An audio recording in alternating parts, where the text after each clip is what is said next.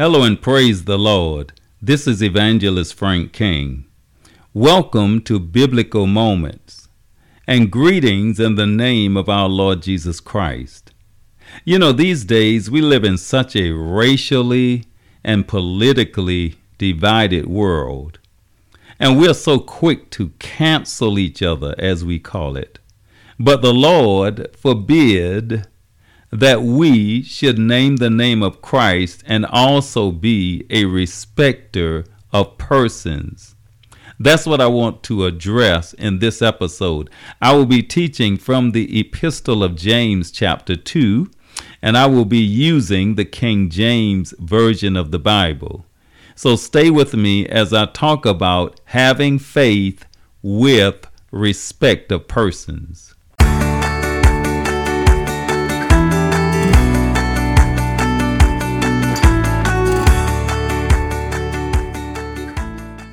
You can be a Christian for real and still be screwed up in your thinking and in your conduct.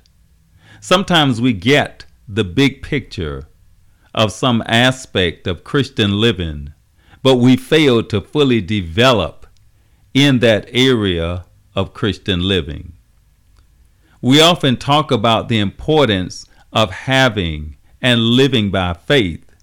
That's because faith is central to Christian living. But if you are not careful, you can be a person of faith and still have respect of persons. In other words, you treat people differently based upon some personal biases that you have. That's what we want to talk about today. We all have our personal biases. There's something about us that causes us to like some people more than or better than others. But our biases can never be the basis upon how we treat others. The Word of God must be our guide for that. So in the Epistle of James, he challenges us about that. In chapter 2 and verse 1, he writes, "My brethren, have not the faith of our Lord Jesus Christ, the Lord of glory, with respect of persons." Now notice that in the King James Version, this verse refers to us having the faith of Christ as opposed to the faith in Christ. Other reputable Bible translations render faith in the Lord Jesus Christ.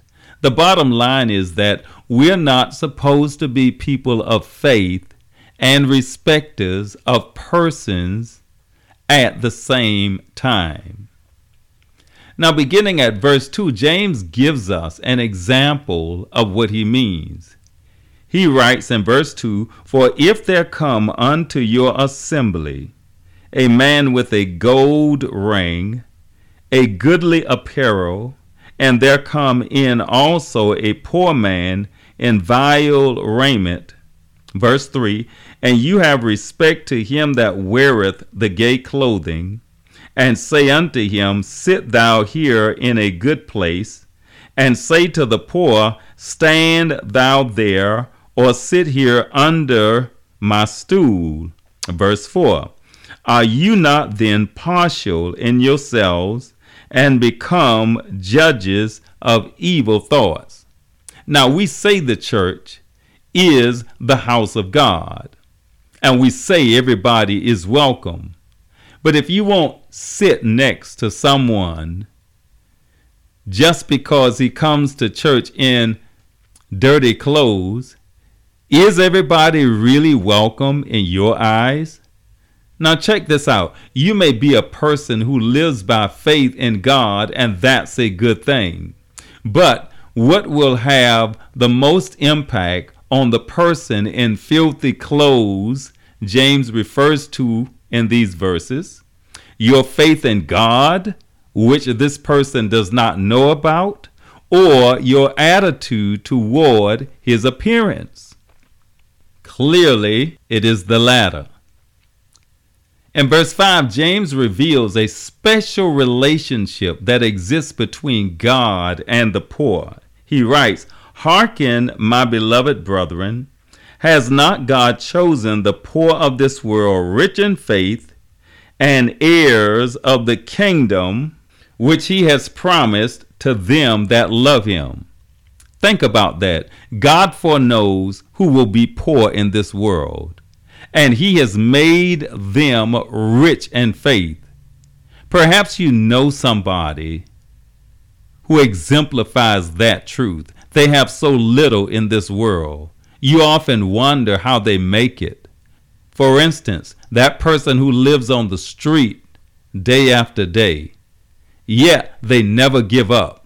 They know how to take a licking and keep on ticking. That's because God has made the poor rich in faith, and faith is a powerful thing. All things are possible to him who believes. So God has chosen the poor to be rich in faith. By contrast, here's what James says about the rich. In verse 6 he says, "Do not rich men oppress you and draw you before the judgment seats?" Verse 7, "Do not they blaspheme that worthy name by the which you are called?" Now, of course, that's not true about all rich folks. You can be rich and be a Christian at the same time. There's nothing necessarily incompatible about the two.